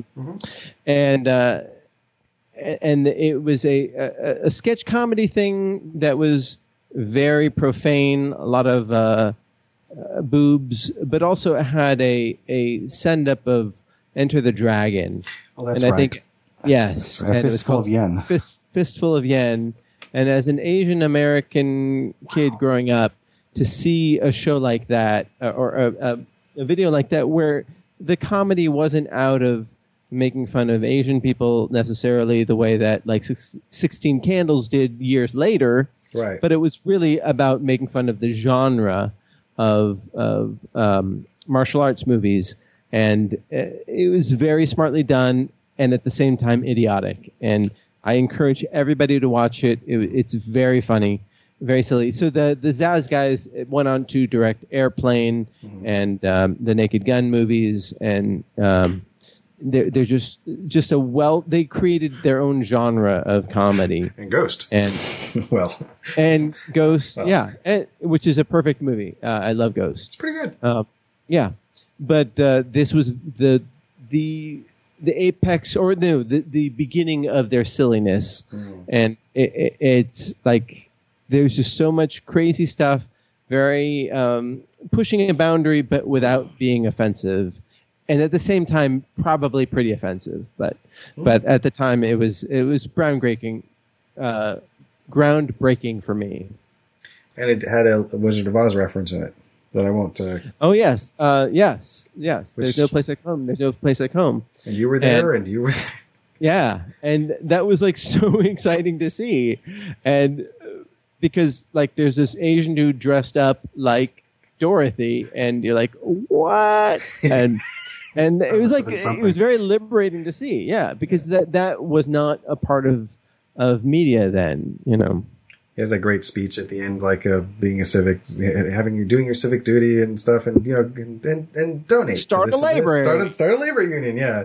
You had a dream of most extraordinary magnitude. It's just like his blowtorch hand comes into frame, and he like it kind of pushes out. Oh my god! Yeah. That was a great film. That was amazing. But Ace Trucking Company was like one of the sketch comedy groups that was in Dynamite Chicken, and that included Fred Willard. So, and the movie was much more loosely held together than even like a collection of sketches. It was also like poetry and like it had like clips of Leonard Cohen and Lenny Bruce and Michael O'Donoghue stabbing needles into his eyes. I'm like, this guy. Michael O'Donoghue, I think, contributed to it, and it had Al who did Screw Magazine? Al Goldman? Al Al Goldstein and Al Goldstein. It was sort of that kind of, and then meanwhile it's interspersed with like a 18 to 20-year-old Richard Pryor doing just little bits on the street, and kind of like they're following him around with a camera, and he's just leaning up against a chain, link fence, and doing little bits here and there, and moving to another place, and it was really, different, very different, and also much looser, I guess, than even the Groove Tube or Kentucky Fried Movie were, because it wasn't really like a collect. I don't know how. There was a bunch of subversive movies that came out in the 60s and 70s about comedy that really defined comedy that led into Saturday Night Live. And if you watch SNL in its first few years, you had short films made by Albert Brooks. Oh, yeah. You had like these weird things, these sketches that weren't necessarily funny, but they were like send-ups of, like Sissy Spacek was on with like John Belushi, and they were doing sort of what's the guy who did True West? Sam Shepard play. Oh yeah. It wasn't funny at all, but the sketch went on for like probably 8 minutes, which is long for a sketch, but it was like kind of just a Sam Shepard play, and you're like, this isn't funny, but like you're watching it, and like interesting. It's and like it's very hard to create consistent comedy from week to week for sketch to sketch, Oh yeah, it must be. Yeah, but they were taking a lot more risks back then, as opposed to just doing Trump impressions and which are pretty funny. Yeah, they can be, but it's a little bit easier to generate that content as opposed to like creating something from just like culture, So yeah, they were saying something about Saturday Night Live being like the TV kid generation that grew up watching TV and hating it, and therefore wanting to make fun of TV. Right. To some degree. Right. Like, that was something I read in one of the books about the first 10 years of Saturday Night Live. Yeah, I think that's a really good description of it. Yeah. They were making fun of sitcoms and everything, and now they're just it still can be very funny, for sure, but it's kind of less daring, I would say. I don't know if you feel that way. Yeah, I don't know. I haven't really, watched a whole episode of Saturday Night Live in a long time, and I used to love it. Like, I think everybody has their era of Saturday Night Live that they would watch the most of, and then they just sort of stop watching.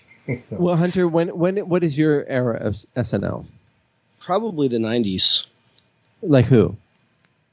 Adam Sandler. Oh, sure. Chris Farley. Mm-hmm. Who's that other guy that played with Chris Farley and all those? David Spade. Yep. Mike Myers. Myers. Yep. Yeah, it's a golden age. That's an amazing time. Mine was like between 1987 and 1994, I'd say. I think that was a pretty good swath. Started with like, when I got to start recording them, because I'd seen stuff from slightly earlier, like with the Dick Ebersol years, and then like the first year Lauren was back, where we hired like Robert Downey Jr. and Anthony Michael Hall and Randy Quaid and Joan Cusack and Damon Wayans. Isn't that insane to think about that? Yes, it is. And I've seen a couple of these episodes. I had them somewhere. Somebody taped them for me off Comedy Central, and I was just like watching it going, it's Robert Downey Jr. It's like, it's what the hell's going on? Yeah, Anthony Michael Hall at like 17 or 18 or whatever he was, maybe 19, but just like, out of his depth and in New York and doing tons of drugs. Oh God, yeah. Yeah. And yeah. It was definitely an interesting looking cast. It was very different than the stuff I was used to seeing, people who hadn't really been established. And I'm pretty sure that like Robert Downey Jr. and at least like Randy Quaid had been acting since the late 70s or something. In the last Detail with Jack Nicholson, that was in the 70s, wasn't it? Yeah. I don't even know if that was his first movie, but it was a while ago. I mean, who was in the Last Picture Show with the Peter Bogdanovich movie? That's like 69 or 70 or 71, something like that. Yeah. I mean, he's been around, and it's like, these are, it was used to be like, who are these people? It's actually one of the reasons why I like the new Ghostbusters, because it's like I didn't know who Bill Murray, Dan Aykroyd, and Harold Ramis. I'd never seen Stripes. I was too young. It was 1984. I was 10 years old, so it was an R-rated movie. Didn't see it. Ghostbusters, PG, can see that. This is a great film. But I didn't. It was like, this isn't a perfect film that is beyond reproach that I can, a new version of it's going to destroy it. And all of them were from Saturday Night Live, so they're keeping with the theme of getting people from Saturday Night Live. The original one? Hell yeah. And then, the new one wasn't bad. I thought it was funny. I laughed a lot of times. I like the interplay between Melissa McCarthy and Kristen Wiig and the blonde one whose name I can never remember, and Leslie Jones. I don't have a problem with the all-female cast. Which one is that? Is that Ernie? This is Humphrey. Humphrey. Hi, Humphrey. Nice to see you. Oh, and my kid's down here on the floor. Hold on. I love pets. Actually, in June I am moving into with 3 cats. Wow. Yeah. Cat So Powers, Cat Stevens. You're and moving from your place to a new place. To a new place, yes. With my fiance, and she has 3 cats, or we have 3 cats now, actually, as it were. So. And are you moving to a different town? Yes. And I currently reside in Bordentown. I'm moving to Freehold. Okay, I just need exits. I'm sorry. No, that actually is a thing for you, Tyson, in Jersey. It matters what exit you get off of. You literally, when you're on the Parkway, not so much the Turnpike, but when you're on the Parkway, depending on what exit you get off of, you will literally be judged by a ton of people who you don't even know, and people that do know you. Like, oh, he's getting off exit 117. He's a down the shore dirtbag, or if you're, God forbid, come from Kingsburg, like I do and Jay Muse does, you're like fucking Kingsburg riffraff. So, I mean, even like Kevin Smith came from the Highlands. So if you're from like the Highlands, you are like considered poor white trash. But if you're from Atlantic Highlands, you're like upper middle class. It's the weirdest thing. Yes, and people judge you by what exit you're from. Correct. But it's just like it's a crazy. Jersey's. I mean, it's a beautiful state. It's the Garden State. Thank you. And yeah, and I was, the last time I was there was maybe 4 or 5 years ago, and it was for my aunt's funeral in Red Bank. And I was like, oh, maybe I should stop into the comic book store. And it's like, no, I'm here for a funeral. Yeah, go see East Coast Marty. Yeah. My office is in Red Bank, actually. My condolences, by the way. Yeah. Oh, no. Yeah. Yes, likewise. But yeah, my office is in Red Bank. Oh. So, Yeah. and in fact, my new Sunday tradition is, because I used to live in Kingsburg, obviously, which is like 10 minutes from Red Bank. But when I moved to Bordentown, that's an hour from Red Bank. So it's lucky I don't have to go to my office every single day. But since my fiance lives halfway from, here to Red Bank or whatever have you, that's why every Sunday I do go to the stash. So I've been like a real regular again. It's been really cool. Of course, Sunday Jeff is there, and his cousin's there. So Oh yeah, Mike is usually there on Sunday Jeff. So yeah, you should try to get on that Shared Universe podcast thing that they got going on. Yes. Well, I don't know how hard Mike it is does. Sorry, go ahead.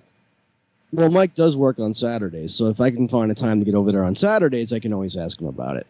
Yeah, definitely. It would be amazing. We could get some kind of a crossover going. Maybe. Who knows? But it would just be, I mean, you've got access to the area, so you get to just kind of like, it's almost, to me, it feels like it'd be like living next door to Disneyland on some level. It's like, I can go wherever I want, whenever I want. It's there. There's the mountain. Hi, people on the Matterhorn. Hello. Well, especially when I moved to Freehold. Especially when I moved to Freehold, that's only like 20 minutes from Red Bank, so all that stuff will be now even more accessible than it was before. So you're looking forward to it? Hell yeah! Oh, good. I'm going to live in a stash, yo. Yeah, but the cats? Yeah, the cats. we got 3 of them. Oh, do you not like cats? Or? No, I love cats. I've had cats growing up, but 3. I mean, I've always had more dogs than cats. But she's a cat person, so. Cat people putting out the fire. And have you figured out where you're going to put all your stuff? Yeah, it's all going with me. Right, but I Well, mean, I some know it's stuff- all going with you, but Some stuff will be left behind here, so. See, very good. See, it's easy because I can just go through the magical portal, the big door there, and then I'm somewhere where there's a lot more room. Well, it's called Narnia. Yeah. It's Yeah. called Narnia. Actually, I keep yarn in there mostly.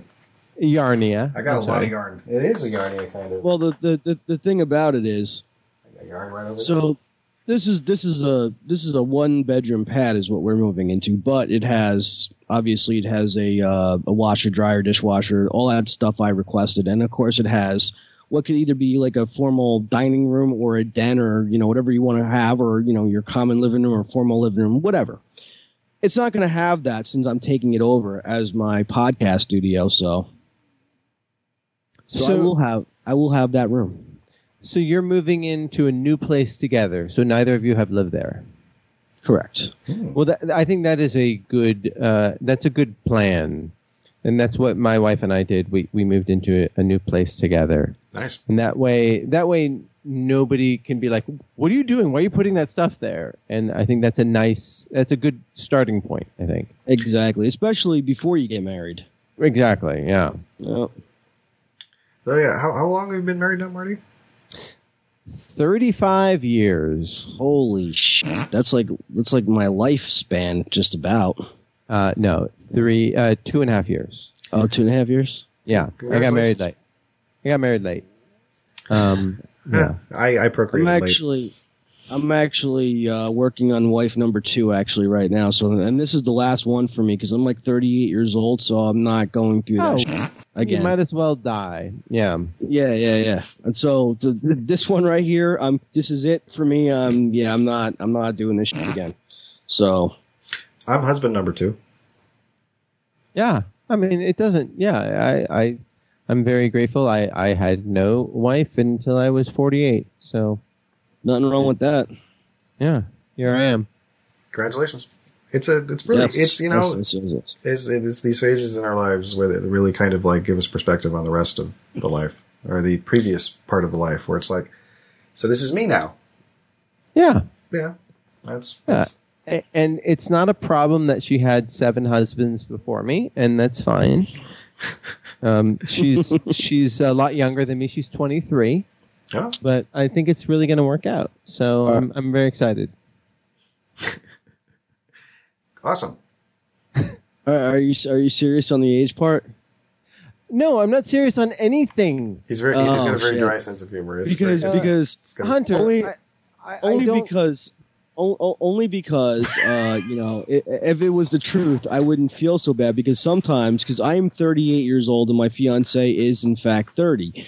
So she was 28 or 29 and sometimes I feel like I'm robbing the cradle here. Oh, You know what I mean? So 8 years difference. Yeah. That's pretty good. Oh, yeah. There's 6 years Oh, between my wife and I. Yeah, no, there's 7 years between my wife and me, and yeah. okay, good. Wow. Yeah. Now I feel better. 6, 7, 8.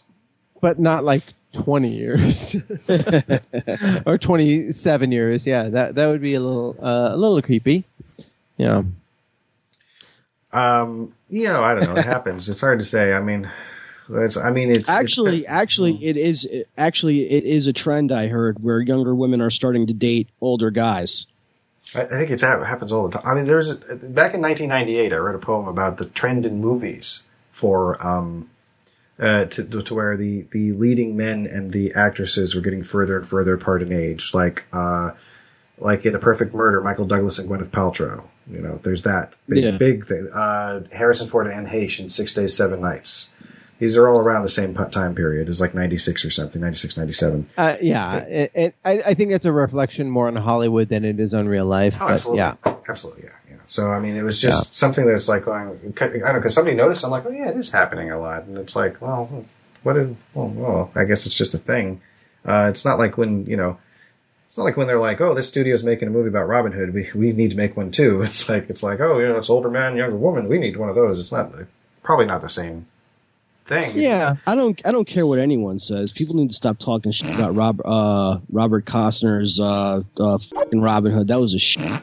Robert Costner? Who's that? Kevin. Kevin Costner. Oh, that guy. Yeah. Yeah. Well, Anyway, I now bastardized that shit all to hell. Now you've got Pete Davidson with Kate Beckinsale.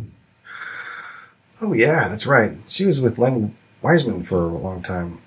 Like they made movies together, the Underworld movies and stuff. Oh yeah. I mean, they made Total Recall together. Were they split up by that point? Or I don't know. yeah, I don't know. I'm not into the goss. She doesn't return my calls, but yeah. Well, maybe if you stop stalking her, she'll, I'm broadcasting in her dining room right now, and I'm like, "What? Where is she? And why do the cops keep coming by?" So the sirens we were hearing earlier actually were coming from Marty's stream. You see, that's what. Ixnay on the iron say. Oops, hey. Oops. So let's see. Nooner, Ding Dong Chomp, Star Wars Holiday Special, Thugs of Hindustan. What is Ding Dong Chomp something that's happening regularly? Because I honestly my listenership has fallen off, and I apologize for that. Oh no, that is partly on me, and we have I have several that I have just not released yet, and this is the food podcast I'm doing, and with my friend Steve Kruger, and we have many more to do, and we want to do videos, and so yeah, it's something that is right on the horizon. It's hard to. I'm sure you guys encounter this a lot. It's just hard to keep doing stuff, and because life happens. Life happens. Yeah, it's very true. That's kind of our motto on the show is pretty much life happens. More or less. Yep. And then and you look at the people who, it's amazing that people can make a living off of doing this. I watch a lot of YouTube people that do incredible things, but it's just it requires a lot of work and a lot of faith and content and that it's hard that just requires time. And time is in short supply. Never seen. But the wise podcaster knows that everything in life is content. Sure. That's why Sure. I have cameras on me all the time. Never seems to be enough time to do the things you want to do once you find them. That's true. But I hope, Tyson, that you are chronicling every minute of your son's life, and putting it, streaming it, monetizing it, and creating swag and T-shirts and hats, and because he deserves that. Well, I will now. Yeah. No, I've been definitely taking a lot of video of him, just kind of doing his tummy time, basically. And, but for you. Right, for me, yeah. And audio, I make a lot of audio of he's starting to vocalize a bit now, so that's so exciting. It's almost That's awesome. words. It's almost words, and he's so quiet most of the time. He's such a well-behaved. Well, if person. he would shut up just for 10 seconds, maybe he would get in a word edgewise. It's a good point. It's an excellent point. Hunter, did you want to say something? Yeah, I was about to say that's the future host of Antisocial Show right there. Hell yeah. Oh, yeah. Well, me and Tyson are so old and gray that we just can't do the show anymore, so he could just take it over. Oh, yeah, that would be good. So Jareth will take it over, yeah. Maybe he'll even start calling it the Goblin King or something. Who knows? There you go. And have you come up with a shortened version of Jareth? No. It's just Jareth. It's, my dad's name is Jerry, and my brother's name is Theo, so the two kind of make a Jareth anyway, but it is a reference to David Bowie from Labyrinth. So you can actually call him J-Bomb. J-Bomb. Somehow that seems the same length as Jareth. All right, we're talking about a shortening. Just call him Jay. I don't know. Well, it's funny. My ex had 2 kids, and of course I thought of them as my kids. But anyway, the youngest, he's sitting on my lap one day. We're all outside at this barbecue, and he's sitting on my lap, and I'm like, "Your name is Bond, James Bond." So, and of course, in those days, he had a little bit of a speech problem. So he goes, "I'm J-Bomb." So going forward, that was his nickname. Nice. That's how a lot of nicknames come about. It's true. Absolutely. And eek names. Nicknames used to be called eek names. That's true. That is a thing. I know it's we've all been very dry with each other, but that is an absolute true thing. It's I don't believe you, and go f- yourself and bleep that out. I will continue profanities and y'all. well, that's about all the time we have for Antisocial Show. I'm Tyson Sainer. And I'm Hunter Block. And I'm that fucking asshole who says bullshit profanities just to make Tyson's job more fucking difficult. Marty. Be decent to each other. Absolutely. Have a good time, folks.